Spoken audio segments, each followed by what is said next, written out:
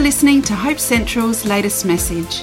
You can learn more about Hope Central or find more messages at hopecentral.org.au.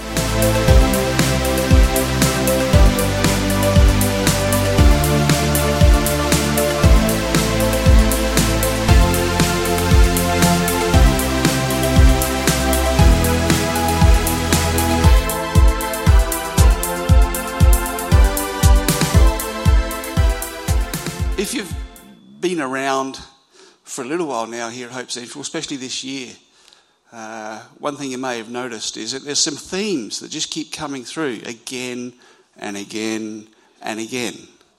And sometimes you might miss it if you're not listening, but it just keeps coming through. And today I want to have a bit of a chat about that.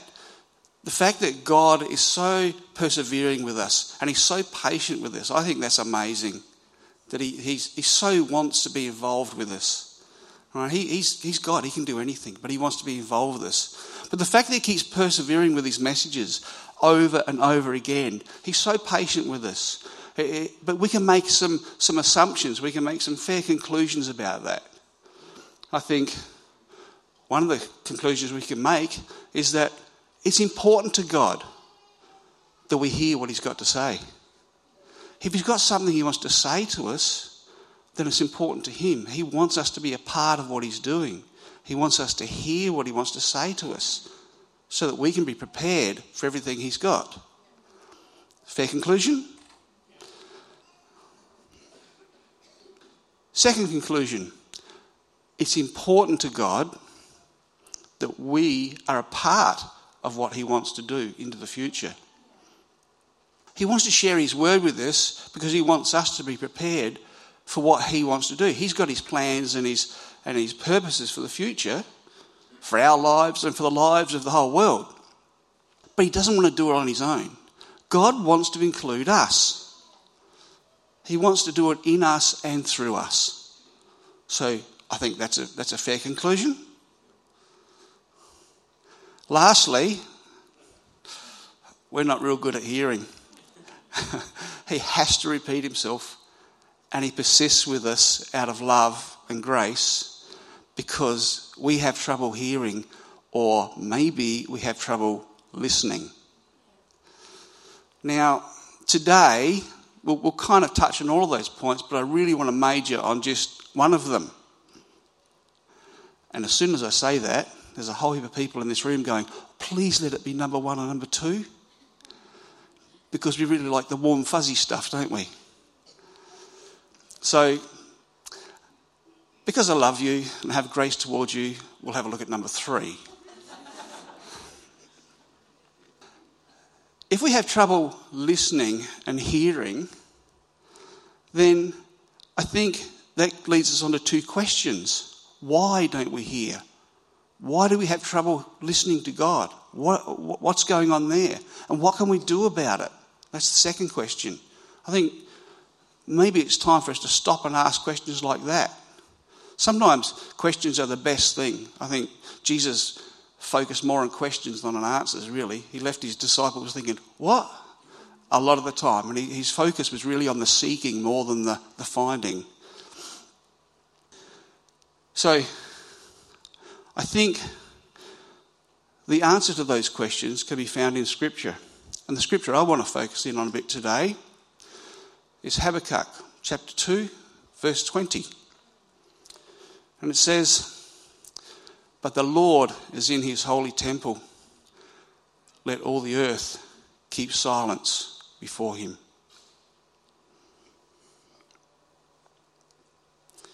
Do we want to know what his will is? Then maybe we need to be a bit more silent in his presence. I remember several years ago, I was asked to share a message at two different churches within a couple of weeks of each other. One of them was a small country church. Actually, it was a CRC church. The other church was the church that was my home church at the time. So that's fine. It didn't bother me at all, and I thought, okay, we'll go and we'll prepare. So the small country church was first. So I got myself ready and I did the thing. I prayed and I sought God for what he wanted to say to this small church. And I got what I clearly felt was what God wanted to speak to that church about. And straight away, my brain went into action. And I just started writing. And this message just came straight out of me onto the paper. But it was out of my mind, you see, out of my head, because of all that I learnt and all that I thought I knew. I ended up preaching that message and it went okay. There was nothing theologically wrong with it. And the people were okay with it, but there was no real excitement or anything about it. It was just an okay message that went down okay. The second message, however, the one to my home church, well, that was a little bit different, and that was the challenge for me, and that's where God taught me a little bit about silence and being still before him. Because the minute I tried to work through preparing a message, everything went blank. Like I just couldn't come up with anything. I knew what the theme was going to be. God had given me the theme, the subject matter, but as soon as I tried to put that down on paper, it was like a brick wall. So someone suggested, why don't you go away?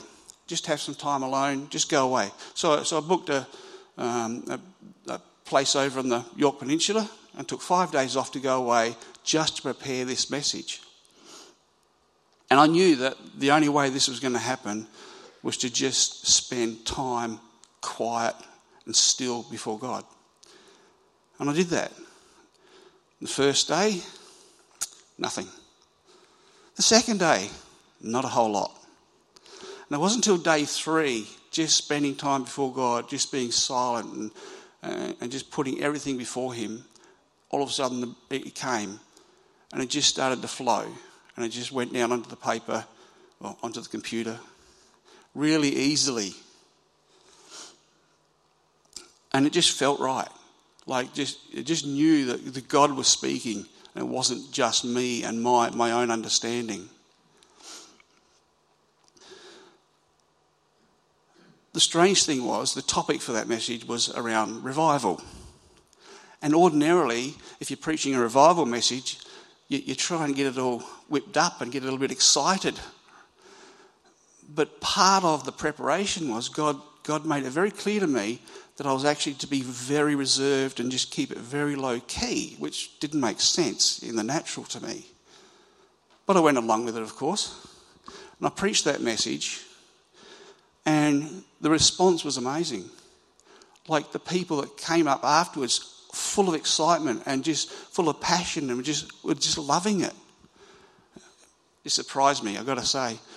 But I knew what it was. It was God speaking through me. It wasn't just me speaking out of my own understanding, my own presumed knowledge. And it makes a difference. But it doesn't come unless we spend that time in silence before him.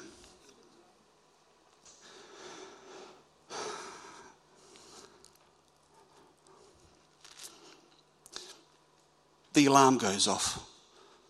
We jump out of bed, or maybe we hit snooze a few times. Then we jump out of bed. We run to the mobile device. We want to catch up on what we might have missed overnight. We start playing a video, the latest Hope Central video, an In Deep or a midweek mini, or maybe a morning devotion. We go, we make breakfast. We're watching videos, we're listening to things while we make breakfast.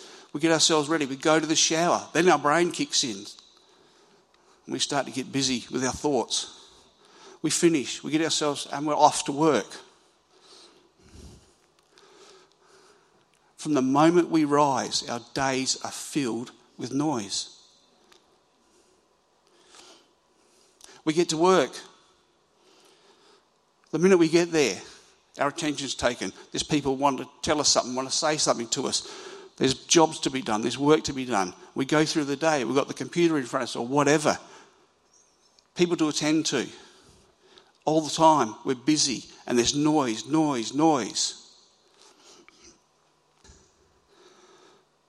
We drive home, and on the way home it's the same as going to work.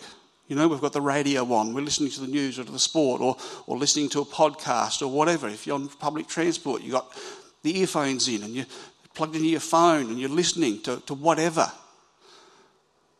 If that's not enough, we've got posters, advertising, screaming at us, hey, buy me, your life's not going to be complete unless you have me.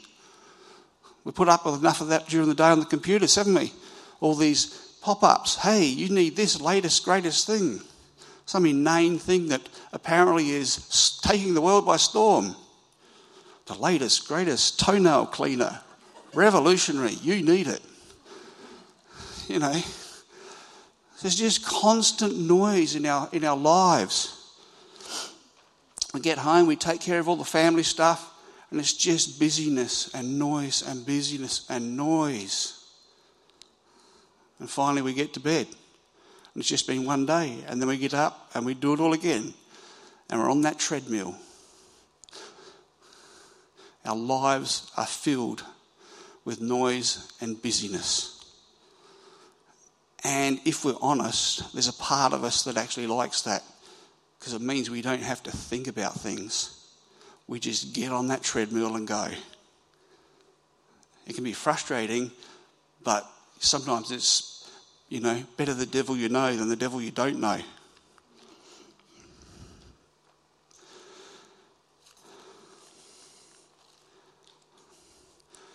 That's all the outer noise. We've got all that stuff coming at us, filling our heads and our ears. But what about the inner noise? You know, the self-talk. There's a lot of noise goes on just inside our heads. The things we tell ourselves, the conversations we have with ourselves. I wonder if, I'd really like, I wonder if, and if that person were just, and constantly, all day, every day, our head is filled with noise, isn't it? Our own self-talk. It just doesn't stop. We don't know what it's like to actually experience real silence, do we? Or stillness. You know, we looked at that verse in Habakkuk. It comes at the end of chapter 2.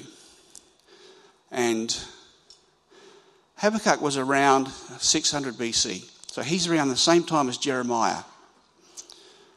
And that's significant because within a couple of years, the Babylonians were going to take over. They were going to wipe the land clean. And that's what Habakkuk's writing is really about. Habakkuk's concern that his people, God's people, the people of Israel, were going to get completely wiped out. So he starts off in chapter 1, and he's basically saying, God, why would you do this? And if you read it in your Bibles, you might see reference to the Chaldeans. That's actually what we know as the Babylonians, is more commonly. So chapter 1 is the whole putting the case forward. Chapter 2 is the response. And he's talking about how the people, primarily the Chaldeans, the Babylonians, they were seeking hope and betterment in life through all manner of evil and violence and selfishness. And at the end of it, God says, and what about your idols? You put your hope in these things made by human hands. You cover it in gold, you cover it in silver, but it's got no breath in it. The Lord's in his holy temple. Let all the earth be silent before him. Now, we can read that as a strong condemnation, an accusation almost. But I don't think that's what is meant. You know, God is a loving Father and always has been. I think what he's saying is, if only you'd stop. If only you'd give me time. If only you would listen to me, you wouldn't be facing these problems. You wouldn't have this dilemma. You wouldn't be going around and round getting yourself into all sorts of trouble.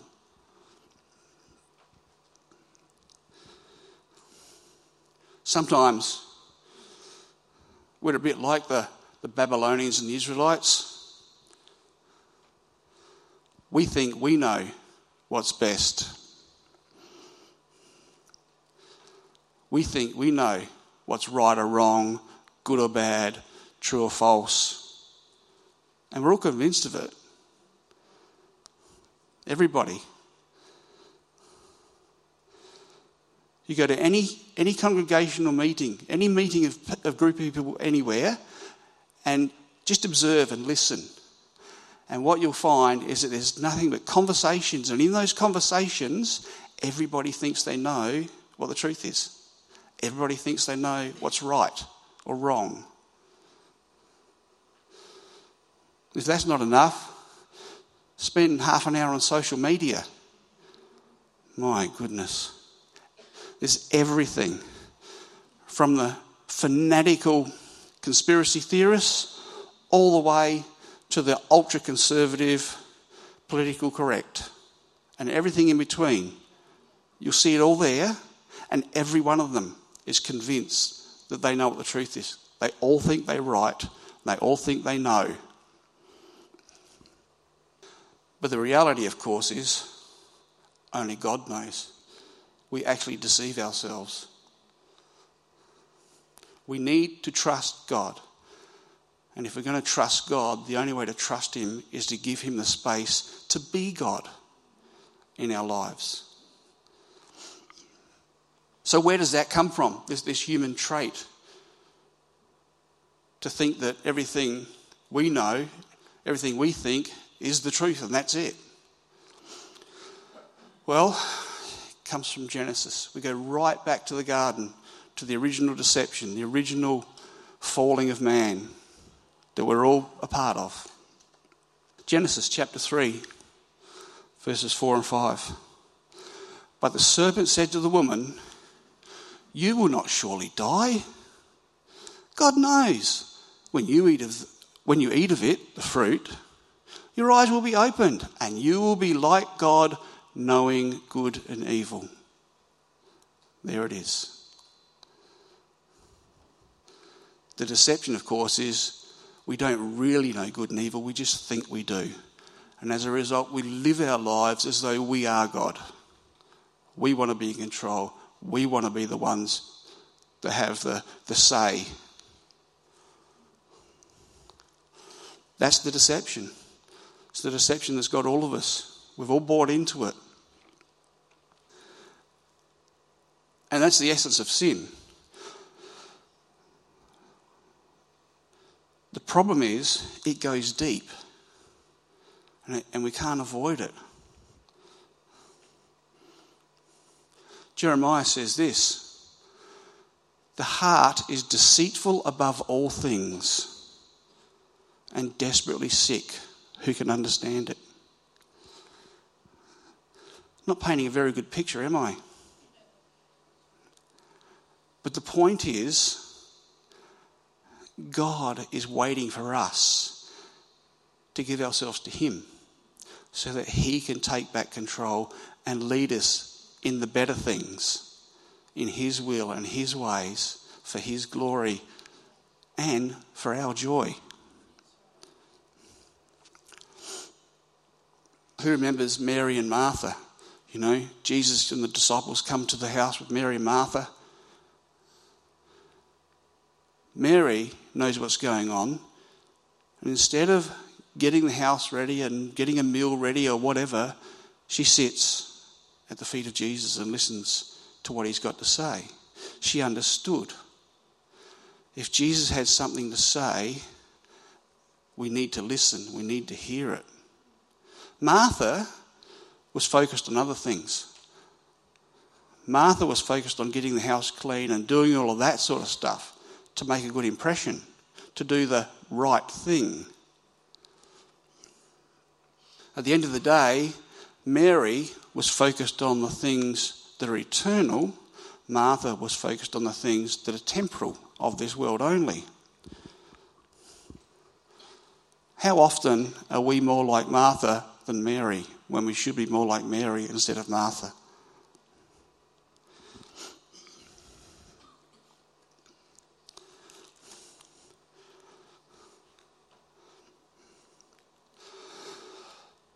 First Corinthians chapter 13 verse 12 says, "For now we see in a mirror dimly." So we see in a mirror. What do you see when you look in the mirror? You see yourself. So what's the scripture saying? It's saying we don't even see ourselves clearly. Even the way we see ourselves is obscured. Whenever I read this passage, it's funny, isn't it, how your mind can jump back to something that happened ages ago. I read this scripture and my mind goes straight back to when I was doing an apprenticeship as a machinist many years ago. Long, long ago in a galaxy far away. No.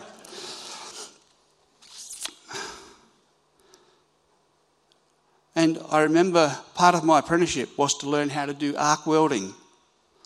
Now, if you've ever seen an arc welder's mask, you know that what you're looking through is very dark glass. You pretty much can't see through it at all in normal light. And that's because the brightness of the light from the welding is so bright that if you didn't have it, it would blind you. It would give you some serious eye damage. When I read this scripture, I think of that. It's kind of like we don't see clearly unless God shines his light on everything. When you're welding, all you can see is the world. You can't see anything else around it. You only see where the light is. And that's how it is for us, I think. We can only see the truth as it really is when God shines his light on it, because he knows it.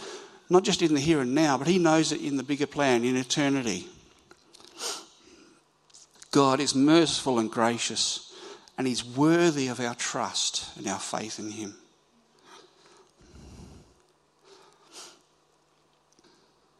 Christ alone is our hope. Part of our brokenness and our sinful nature is that we put our hope and trust in things other than him. Psalm 62:5. "For God alone, O my soul, wait in silence, for my hope is from him." While we put our hope in other things, in the things of this world, the whole time God's waiting for us to put our hope in him, in all things, in all our lives. This is what being silent before him is about. It's about saying, "Hey God, I trust you to do the very best for me so that I can be the very best for you." So when we read that passage in Habakkuk, what kind of a picture does it paint for you? How do you picture yourself? The Lord is in his holy temple. Let all the earth be silent before him.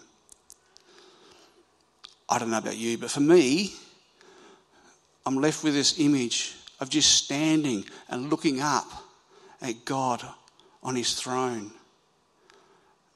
And you can't do anything but just stand and wait to see what he does or to hear what he's got to say. It's a position of humility, isn't it? And I think that's important. It also can be quite frightening because we don't know what God's going to say or what he's going to do. And maybe it might challenge us. Maybe he's going to ask us to do something we don't want to do. That's a bit frightening, isn't it? Or maybe he's not going to say anything at all. Then what? We walk by faith, not by sight. It requires humility. Honest, courageous humility. It requires for us to place ourselves before him with all our brokenness, all our weaknesses, and all our failures. And it'll be fine. God's not going to do anything to condemn us or put us down. He's waiting for us. We just need to go before him in stillness and silence. I believe we're in a time of change and challenge. So if you've been around Hope Central this year at all, and you haven't noticed that, then I'm not sure what you've been doing, because I think it's incredibly evident that we're in a time of change and challenge. And part of that is that we're at a crossroads. God brings us to a point. He leads us, he guides us individually and as a whole. He leads us and guides us to a point. And when God wants to do something special, when he wants to do something new, when he wants to forge a new path, and we've been talking about that all year, haven't we? He'll bring us to a point, which is, I believe that's where we are now. We're at a point where God wants us to make a decision. He wants us to choose. Are we with him or aren't we? Do we want to go with him into the future? Are we willing to do what's necessary? Are we able to be still and silent before him to hear what he's got to say, to find out what he wants to do so that we can be part of it?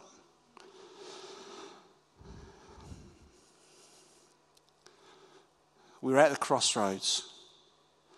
The choice is ours. The heart of God is waiting for us to make that decision.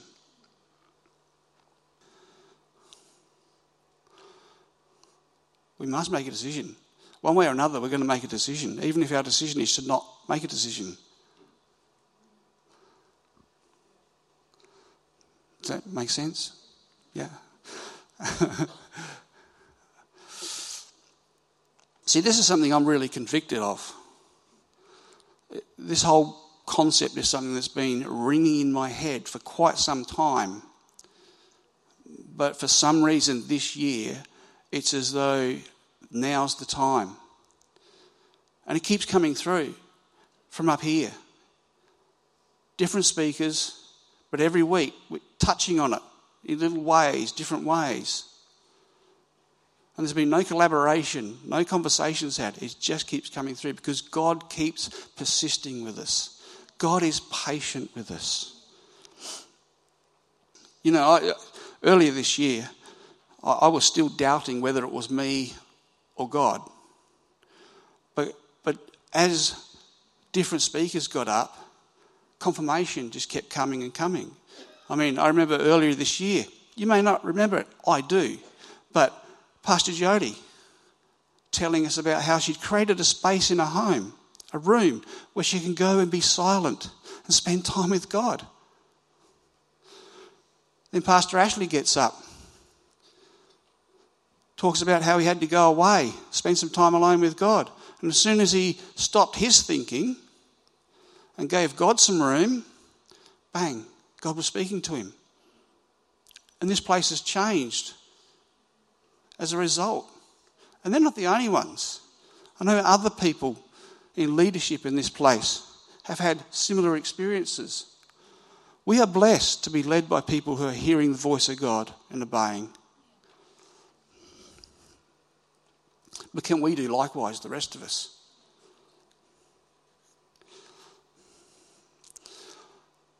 My favourite chapter in the Bible is Psalm 51.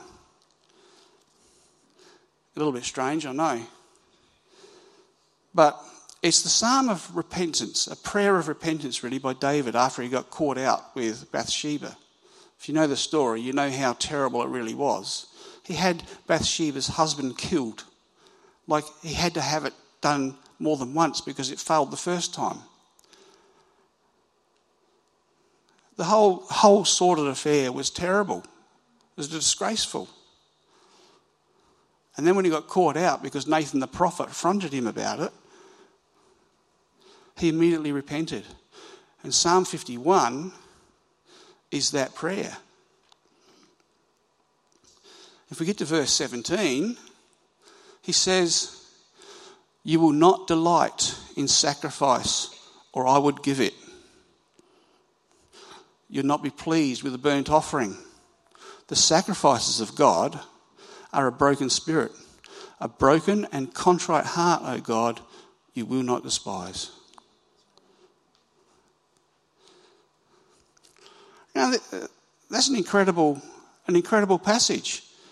Because you have to remember, this is 1000 BC. This is the time of the law of Moses. And he's saying sacrifices aren't what God wants. Hold on. They had hundreds of little laws in the Mosaic law about the different sacrifices and offerings you had to make if you did something wrong. And now here's King David saying, no, that doesn't matter. What's going on? Well, what's happening is David knows the heart of God. And he knows that underneath that father heart of God, he just wants us to do the right thing. And he wants us to want to do the right thing. That's the point. He wants us to go before God. God wants us to go before him with humility. He wants us to go before him with our brokenness and with contrition. Psalm 46 says, "Be still and know that I'm God. I'll be exalted among the nations. I'll be exalted in the earth." Other translations say, "Cease striving and know that I'm God." That's telling us to stop trying hard to be what we think God wants us to be. Just walk in faith. Just trust him to lead us, and he will. As we're silent before him, he'll guide us. The subtext, of course, is that unless we are still before him, he won't be God in our situations and circumstances. The Lord is in his holy temple.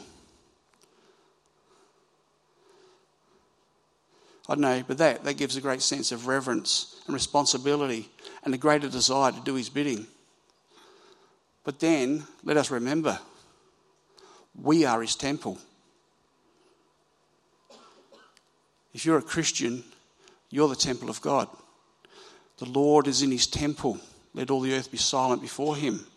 God wants to speak in us, to us, and through us to the world. The only thing stopping it is us. Jesus said that we should be like little children. Childlike, not childish. Just make that clear.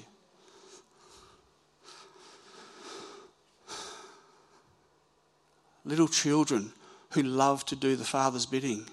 There's no greater joy for a child than to be asked by their parents to help with something important.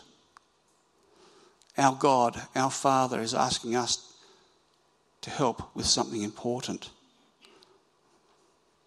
Can we be like children and have that joy, that joy of knowing that our great God wants to use us to reach the world?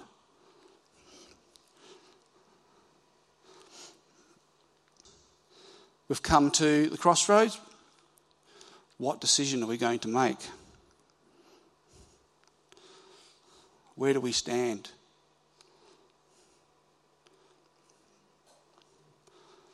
We can bring joy to God.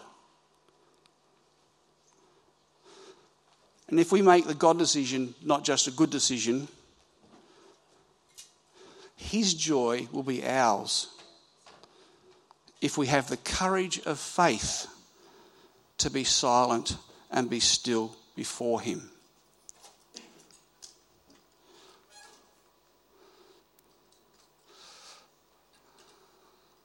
Let's pray. Father, I thank you that your heart is always before us. Lord, I just pray that right now you'll speak to us, Lord, that as we sit before you now in silence, that you'll speak to us. that you'll talk to us of your great plans and purposes. Father, give us the courage to make the decisions that you've placed before us. Help us, Lord, to know what it is that you want us to do so that we can be your temple, so that we can be a nation of prophets and priests, not just in name, not just in theology and theory, but in actuality in the world. By your Holy Spirit, I pray, lead us now. Help us to be your people. For your glory, Lord, we ask. In Jesus' name, amen.